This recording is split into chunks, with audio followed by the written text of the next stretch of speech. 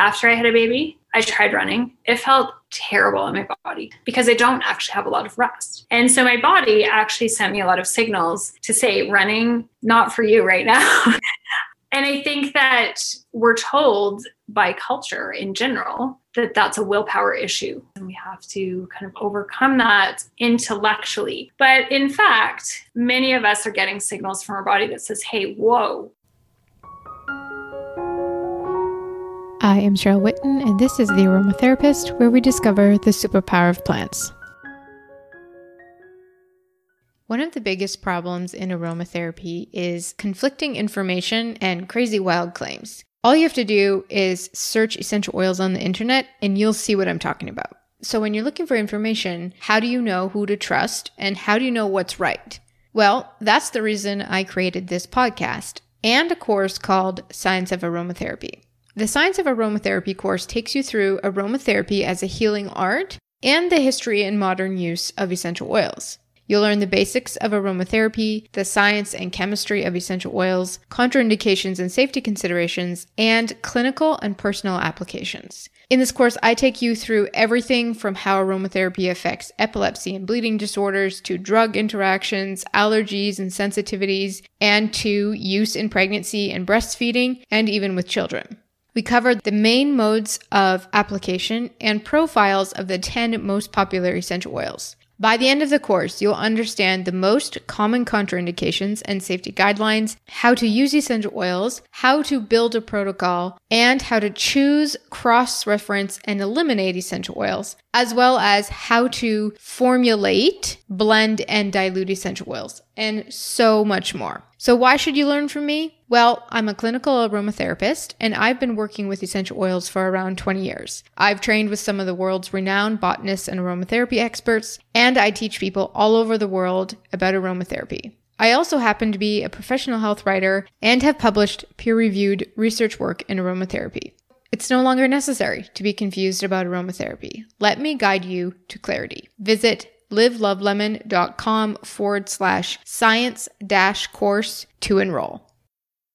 My guest today is Janis Isaman, founder of My Body Couture. She helps people feel better in their body. And like most business owners today, she sees clients online and in person, and her specialty is helping people rid themselves of pain. She's highly certified in both fitness and nutrition modalities and has been quoted as a lifestyle expert in Reader's Digest, prevention, and women's health. But she's not just a textbook of knowledge with a wall full of certifications. She's a very real person who has lived through her own lifestyle and body challenges. In her one-to-one sessions, she therefore provides practical solutions for her clients, taking the time to get to know their lifestyle challenges and provide reasonable solutions with her lively personality and approachable manner. She has certifications in critical alignment and yoga therapy, Rainbow Kids Yoga, Stott Pilates, TRX suspension training, Yamana body rolling, and Yin Yoga. She calls herself a movement specialist and focuses on what she calls body sustainability. And so our conversation today was really around how traditional fitness categories just are not enough and how we can feel better in our body by shifting our focus to sustainability instead. So we really dive into just the real problem of the hustle and grind kind of attitude that's in fitness, the approach that most of us take in treating fitness like we're always 20 instead of adapting to where we are in our life and how our body feels and the conditions we're in and the stress of our life, and taking the same approach to food. And so we have a real one extreme to the other kind of all or nothing approach in our society. And so we really talk about the importance of getting beyond that, getting more into a holistic approach to fitness and food, and really paying attention to our own bodies and respecting and honoring where we are. We also talk about the impact of culture and society on how we look at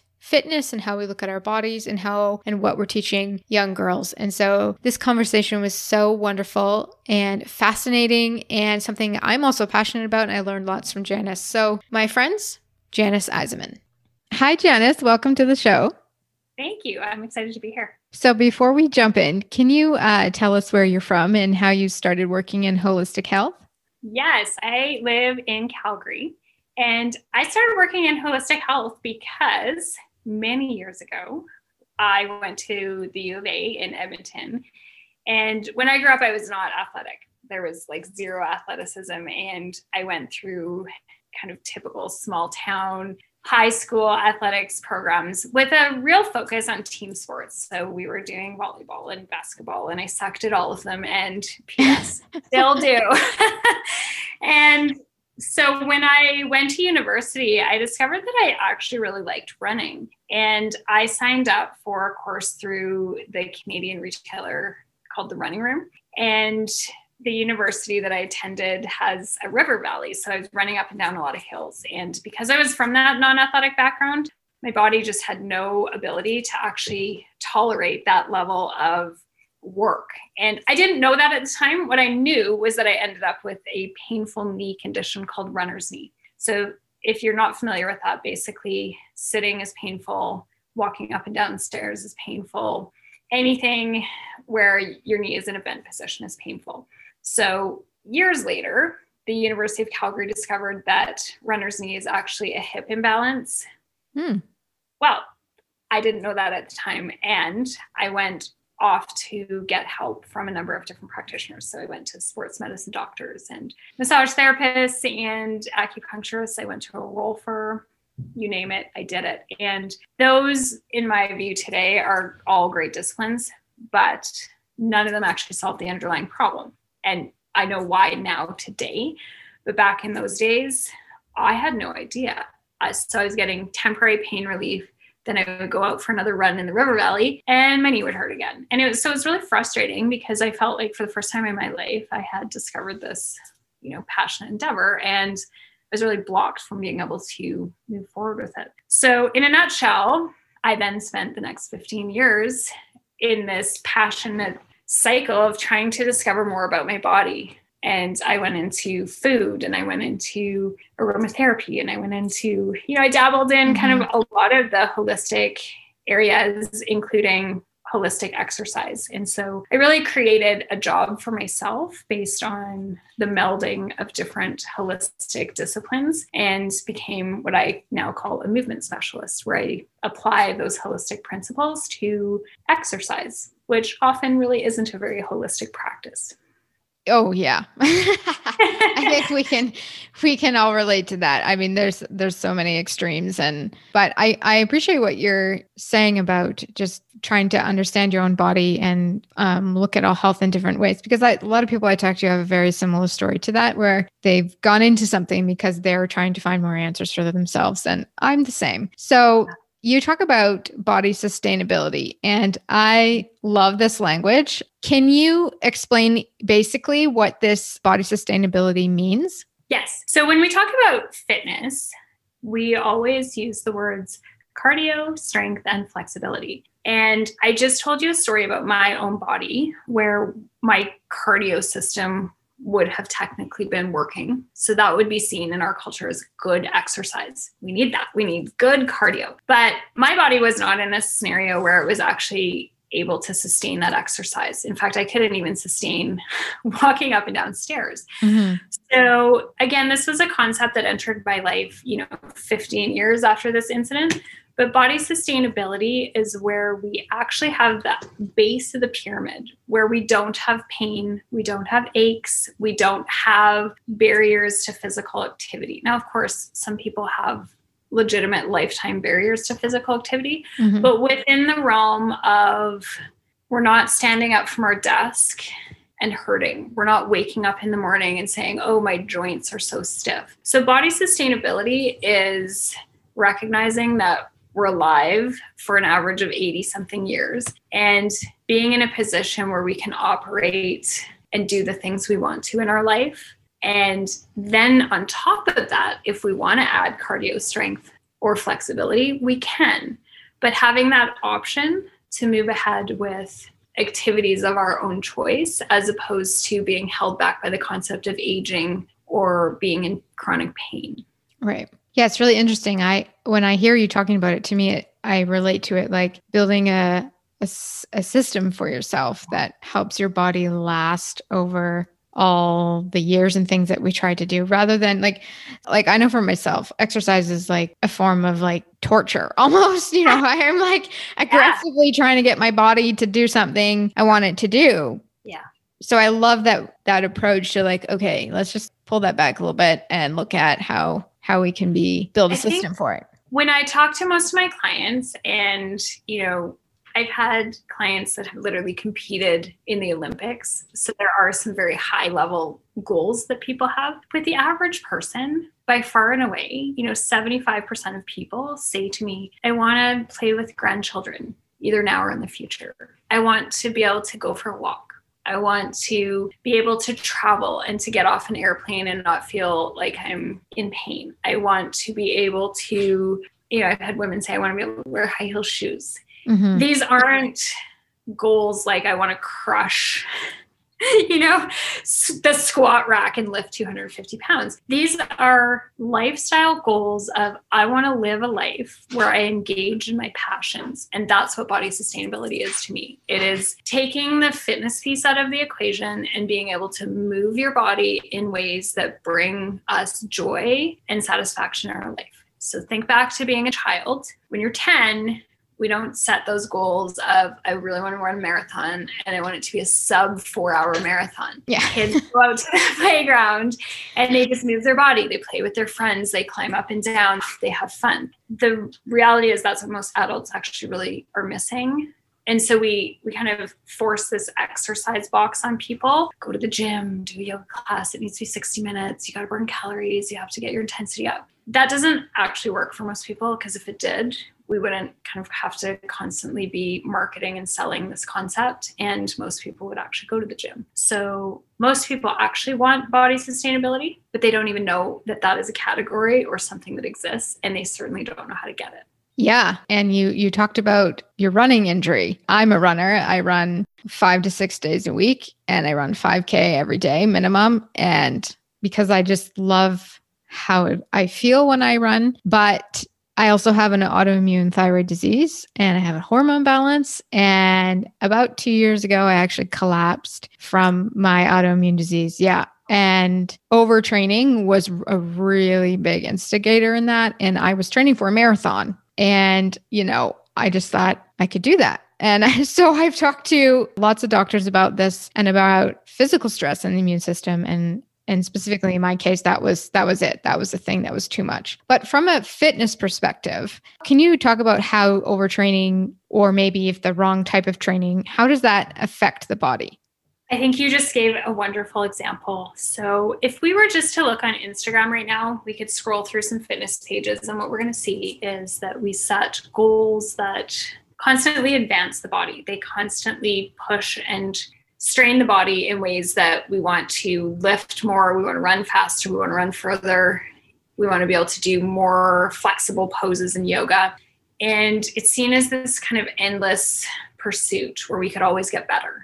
And none of that actually takes into account anything else that's going on in your life or your body. So I talk to my clients in my classes all the time about positive stress versus negative stress. Mm-hmm. So if we have, and we never ever culturally talk about exercise as negative stress, but it in fact can be. So before I had a baby, I ran and it felt good on my body. After I had a baby, I tried running. It felt terrible on my body. I am a single parent, and so it has been quite demanding and taxing on me because I don't actually have a lot of rest. And so my body actually sent me a lot of signals to say, running, not for you right now. Mm-hmm. And I think that we're told by culture in general that that's a willpower issue. We have to engage in positive self-talk, and we have to set goals, and we have to kind of overcome that intellectually. But in fact, many of us are getting signals from our body that says, hey, whoa. So aging, autoimmune diseases, becoming a parent, caregiving for parents, stressful jobs, stressful marriages, financial stress, nutritional stress, actually even temperature can stress us. So, you and I both live in Alberta, where it's not at the current moment when we're recording this, but we will get that minus 30 weather snap, minus 20 weather snap. That's going to be stressful to the human body. And so engaging in programming that is taxing the body is going to be interpreted by a stressed out system as negative stress. So the goal of exercise should ideally be positive stress. So when I was 21 and a student, which means I was attending classes for 15 hours a week, and that was my whole life, I could run. As a business owner and a mother, I put in between my house and my office. I mean, that's 50% of my waking hours at work and 50% cleaning the house and parenting. And I don't actually have a lot of personal time and space where I'm really in that space of relaxation. We've flipped the equation for me, where maybe if I'm lucky, I have 15 hours of actual downtime in a week. So my system says, whoa, running is a really terrible idea. That's negative stress. So the goal of exercise for me at this point in my life, and this is very likely to change, is going to be to give myself some positive stress. So I do activities like yin yoga, where I can feel the stretch, but it's gentle and it's sustainable, and it helps my musculature stay in condition to take body stress, but where I'm not actually taxing my system. So we have to actually look at it holistically before we're taking on a plan, and especially a kind of New Year's plan. Best to not look at a plan from the internet, because we have to really take into account the whole system. Overtraining to you might not be overtraining to me.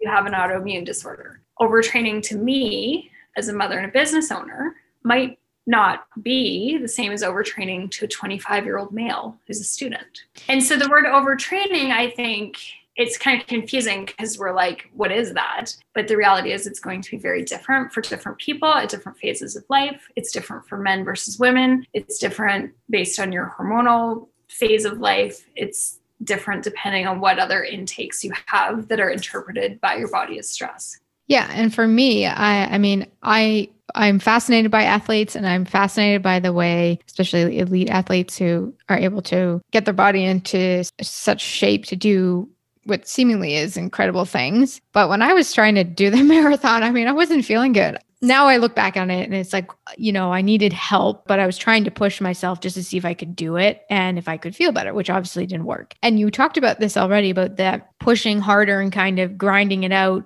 attitude that's out there. And, we see it all the time on social media about never miss a Monday or whatever it is, which great if that works for you. But at the same time, it just feels like so much pressure. And I think leads to this, overwhelm before you even start. So how do we become more mindful about fitness? And how do we move out of that, all or nothing extreme and shift towards sustainability?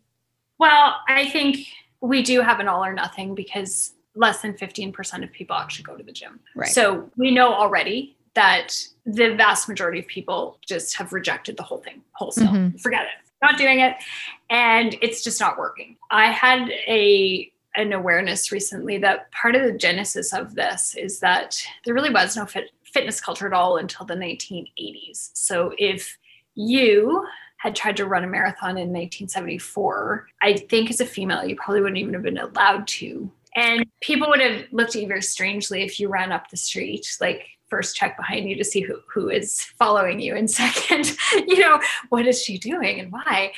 And there was no such thing as aerobics. It would have been almost impossible to find a yoga class. Until the 1990s, there was actually only 2 yoga studios in all of Toronto, for example, etc. So the genesis of kind of all of this really started in the 1980s. And when we kind of combine what was happening culturally, Nike's Just Do It campaign was loud and clear, and it was really attached to the whole fitness movement. So as long as there ever has been a fitness movement, it has always been attached to just do it, just grind it out, rise and grind. And so divorcing ourselves from that is really hard, because those two grew up together. They're one and the same. So how do we do it? It's a practice. It's not an idea. It's actually a practice. And it's a huge practice of awareness. We have to be in a place, like a literal physical space, where we're usually not looking at other people. Now that for a lot of people is a huge relief. But the second we're in a gym, there is an energy in the gym of competition. There's mirrors, there's music to pump you up, and you're automatically kind of in that just do it space. And again, I don't think this is all bad. I think there's a phase of life and a time of life. And some of those motivational memes really are what people need to get going. But you and I are talking from the framework of we're already healthy and active, and have both had experiences where we, actually they've both been with running, where we go and we do that and our body is sending us those clear signals that say, no, we're more tired when we stop than when we started. And that's your body saying, whoa. And then our narrative is, well, you've just got to push through it. You've just got to try more, do more. So I think that we probably need to spend, get a yoga mat and lay down, and doesn't matter if you're doing a push-up or a sit-up or a yoga posture, whatever it is, stop the exercise. This is actually how I teach my clients. We do one exercise, we stop, we discuss. What do you feel in your body? What feels different? If nothing feels different in a positive way, we're not ever going to do that exercise again, because it's a waste of everybody's time. I actually, right before I talked to you, I had a client. We did, it was a 10-minute exercise on one side of her body. We finished. She's like, I literally do not feel the difference. I couldn't see one. She couldn't feel one. I'm like, well, we're not going to do side two. That was not an investment of time. But I also dig into and help people dig into, okay, can you explain what you feel in your body? Do you feel heat? Do you feel a temperature shift? Do you feel length? Where is it? What do you feel? And so in an hour session, we're probably spending a collective 10 minutes doing awareness exercises, because once we have that, we can take that to every movement we do, but we're not just taking that programming from a book and talking ourselves through it. And so then those body changes, we're all going to have days when we wake up and we're tired. Okay, maybe we're not going to push as hard that day. We all have days where we wake up and when we get those minus 20 days, it's super dry outside. That's hard on a lot of people's bones and joints. Maybe that's not the day to go to the gym and push the weights. Maybe you just want to do something gentler. But we have to develop that underlying body awareness, and that is a practice. So generally, that's going to be a practice that you have to do every day. There's a whole bunch of different ways to do it, but I do it through exercise. I do it through every single exercise. Stop, and I tell people, whisper it out loud if you want to. Say it in your head if you want to, but don't skip that part. We have to actually have that dialogue, put words to the experience of your body. And I don't think I've ever had a client who's ever done that before. So this isn't something that we're teaching people to do at the gym. It's not something we're taught to do in high school. No, absolutely not. But I love that about just tuning into your own body and being aware of what you need. Maybe it literally is stretching today. Yeah. Not feeling like you're failing. And that's where the social media culture is really toxic, because it sets us up for, well, here's a 30-day program. And 30-day programs can be done by robots. Yeah. Very easily. Robots without other stress factors, robots without, I share this with my clients all the time, but we've got stress, we've got weather, we've got what we ate the day before, we've got hormones, we've got external factors going on in our lives, such as work, children, finances, your home environment, etc. I mean, we could list 25 factors, and every single one of those is going to have some impact on you. Some of them are going to be bigger than others, but we have to actually bring that into the equation and not be so focused on, well, my chart says I need to do 30 burpees today. And again, I think that's stuff that honestly we can get away with when we're 22. But when we're 42 or 52 or 62, we need to put ourselves into that equation, because we just can't kind of continuously follow this flow chart just because it exists.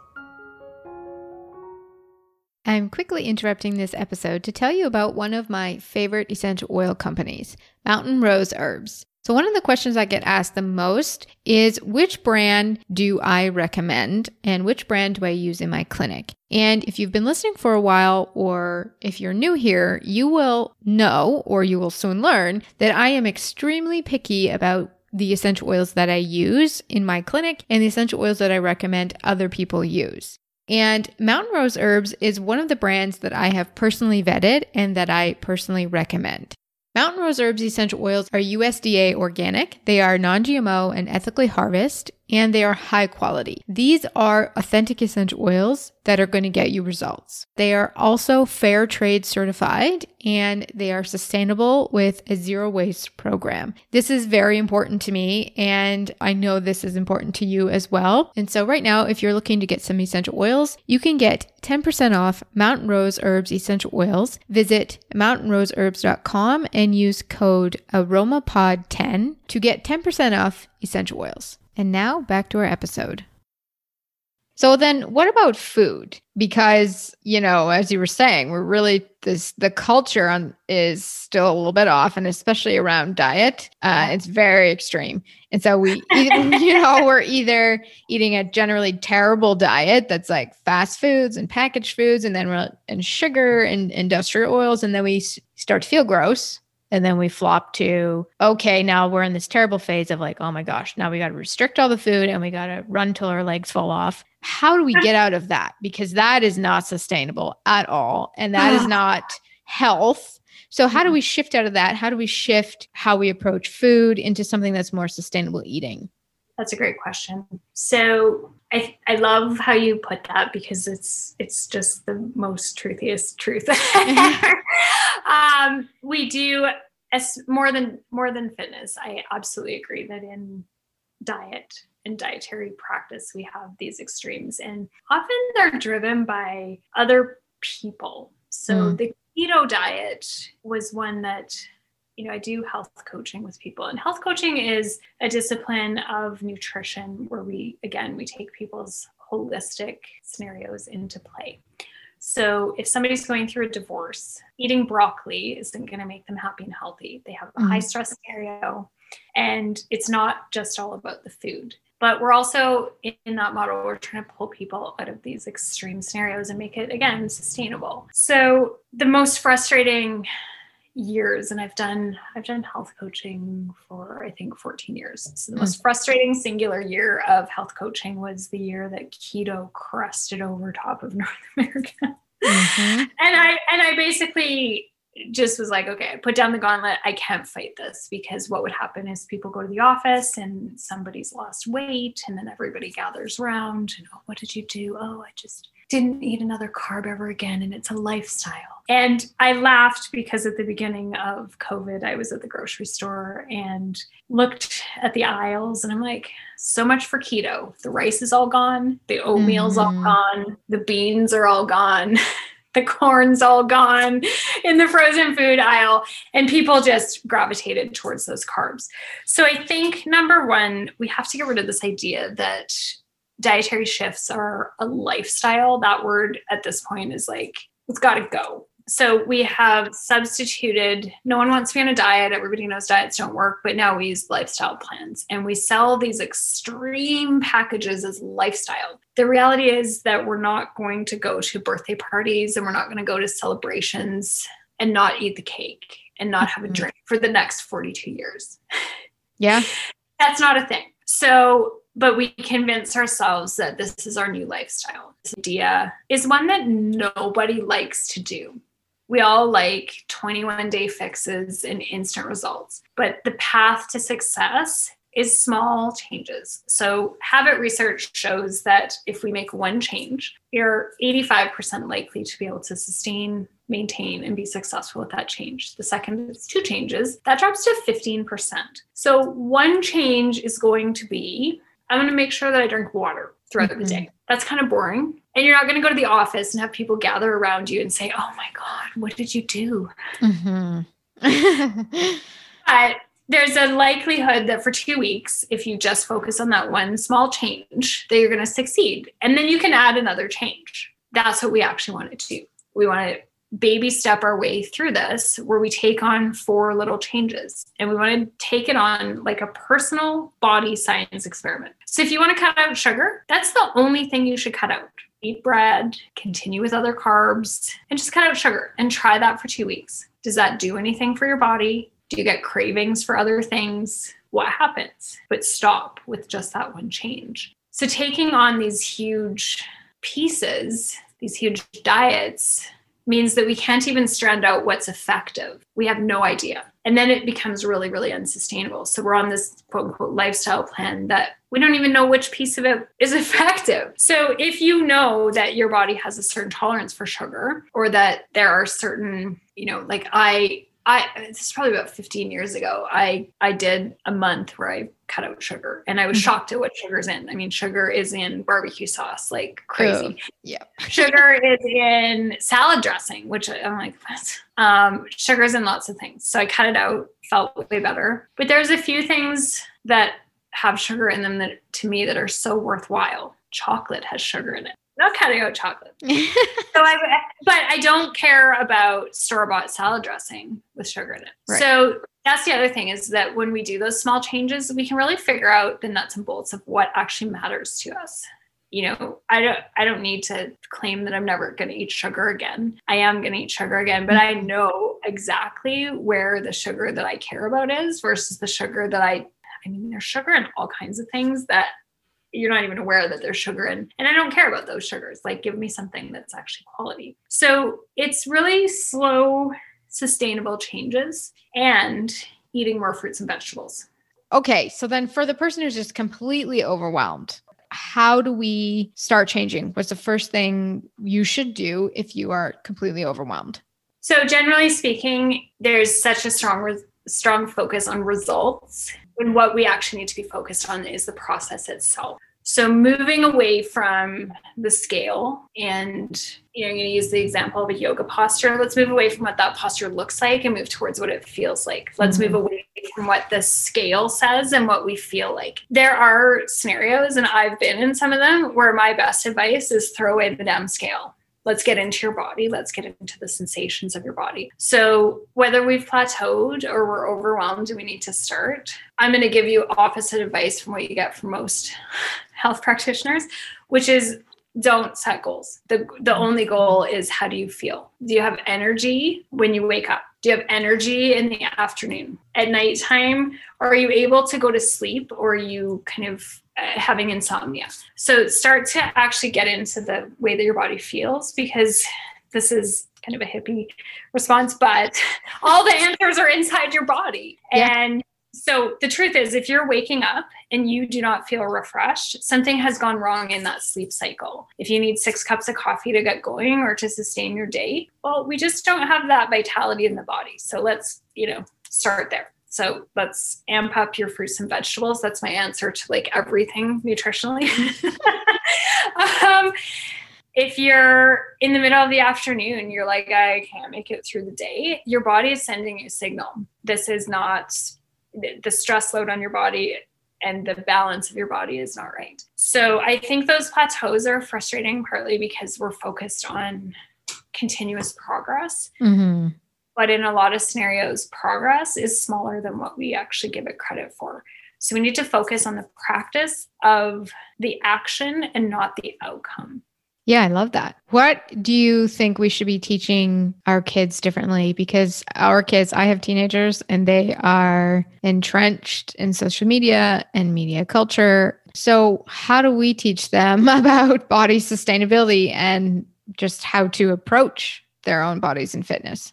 So this is probably for slightly younger kids, but I have a 10-year-old. And one thing I noticed when I first was on the birthday party circuit, if you will, is that there's lots of conversations that parents have about how important sports are for kids. And it would be almost rare to find a parent who doesn't enroll their child or attempt to enroll their child in at least one sporting endeavor, because we have a sense of how important it is.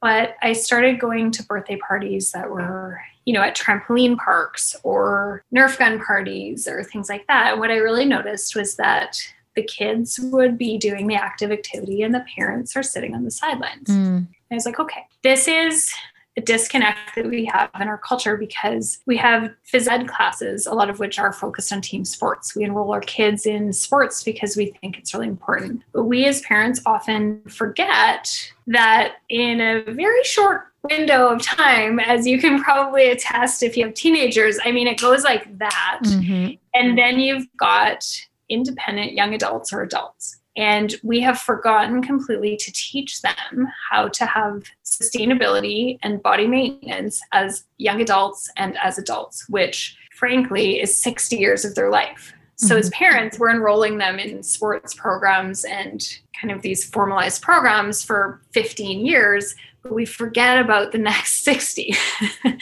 So even as a parent of teenagers, but certainly if you have kids that are younger, do family-based activity programs. It can be yoga. It can be going for bike rides with the kids. It can be try to actually be active with your kids, because that models a lifetime sustainability program. Social media, that's a hard power to fight.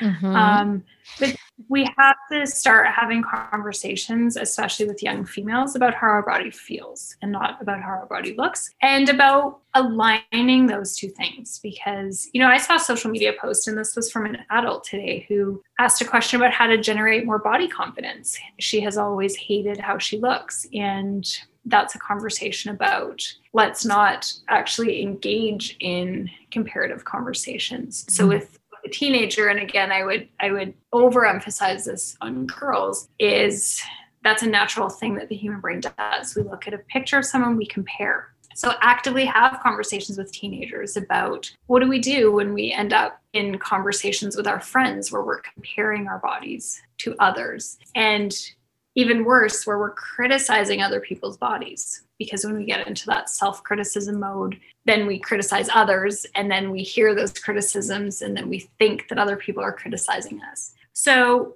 for that, I teach my clients a self-compassion practice. So where we learn to, I've heard different words put to this, but basically compassion is what a mother has for a crying baby. We say kind words, we comfort.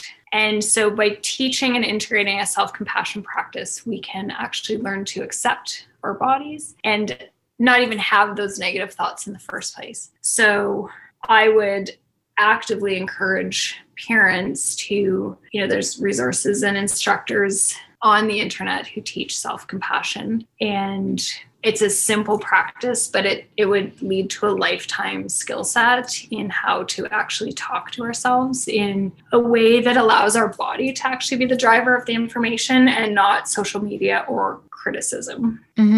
And I think self-compassion also leads to awareness, which is... I think that if we have, the step one of self-compassion is always to do a body scan. So we have to really be in our own body. If we can actually be in the experience of our own body, we're not in the experience of comparing, criticizing, wanting, desiring, and everything in our culture is actually set up to be the opposite. And so that's the challenge, because actually, again, just to talk about New Year's resolutions, the whole sell by marketers is to bring up pain points to fundamentally make you feel ashamed or to trigger that so that you take action and you buy a program. And so we have a long history just in a consumer culture of, well, body hair is bad. That sells us razors.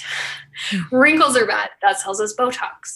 Body shape diversions are bad. So then we buy Spanx. So everything really in our consumer culture is driven by some kind of especially for females, body shaming and body flaws. And it isn't until we can kind of go back into, okay, well, how does my body feel? Where is that information in my body? What is my body actually telling me? That we then suddenly don't care. But that's a really hard thing to believe, even when you're a teenager. But it really is a life skill. And that doesn't mean that we're not going to ever want to, I do self-compassion practice every day and I still wear lipstick. But it's not because I'm like, oh, my lips are so thin, I need to, cover this up. It's because I can then really enjoy the experience of enhancing a feature of my body. And I'm doing it for a positive reason, not because I feel shame or that something needs to be different. Yeah. And that's a good way to look at it too. I hope that someday that shifts. I think we're having a slow. I think there's some amazing Instagrammers out there who have very strong voices and huge followings and have really change the narrative, especially for females. They're getting their cellulite out there and getting their body lumps out there, and trying to normalize what it is to be female, especially females who have had the experience of having children, where there's stretch marks and there's, it's not all smooth and taut and airbrushed. But I think that is coming from the Instagram world, and marketers are still catching up, and there's work to be done. But I think that there are also skill sets and tools out there to help us overcome that. And that's where really, like, I just am such a huge believer in self-compassion tools. There are other tools. That's just one that I have seen work wonders for me and work wonders for my clients. Yeah, I agree. And if you're someone like me too, just simply, when I went through that whole collapse thing, like, you have no choice but to be kind to yourself, because I just could not do it. So it's a good practice to embark on. And it's shifted how I look at exercise and fitness even now, and how I look at what my body is able to do. So thank you for sharing that. Well, thank you so much, Janis. It was so awesome to talk to you and hear your perspective. And this is going to be so valuable for people. So can you tell us where we can find out more about you? Yes. My business name is My Body Couture, which is 3 words, my, M-Y, body, B-O-D-Y, couture, C-O-U-T-U-R-E. I have a bricks and mortar business in Calgary. So if you are in Alberta, you can come see me in person. If you are not, I do sessions on Zoom throughout the world. You can go to my website, learn a little bit more about me, and that opens the portal to everywhere else on the web that I am. Or you can go straight to either Facebook or Instagram, same business name, and you can follow my accounts or just send me a message. And I'm happy to answer questions, connect with people, do a little consult to see if we're a great fit to work together. But basically, anything that relates to wanting to feel better in your body and just needing a bit of guidance to get there, I would love to help you out. Beautiful. Well, we'll link all that up in the show notes. So thank you so much. It was wonderful to have you. Thanks for having me. All right, beautiful people. Thank you so much for listening today. If you feel so inclined, please subscribe, rate, and review this show. For show notes and more information on essential oils, please visit livelovelemon.com/podcast. And we love to know what you're up to and how you're using your essential oils. So head over to Instagram and find us at the Aromatherapist Podcast. My name is Cheryl Whitten, and I am your aromatherapist.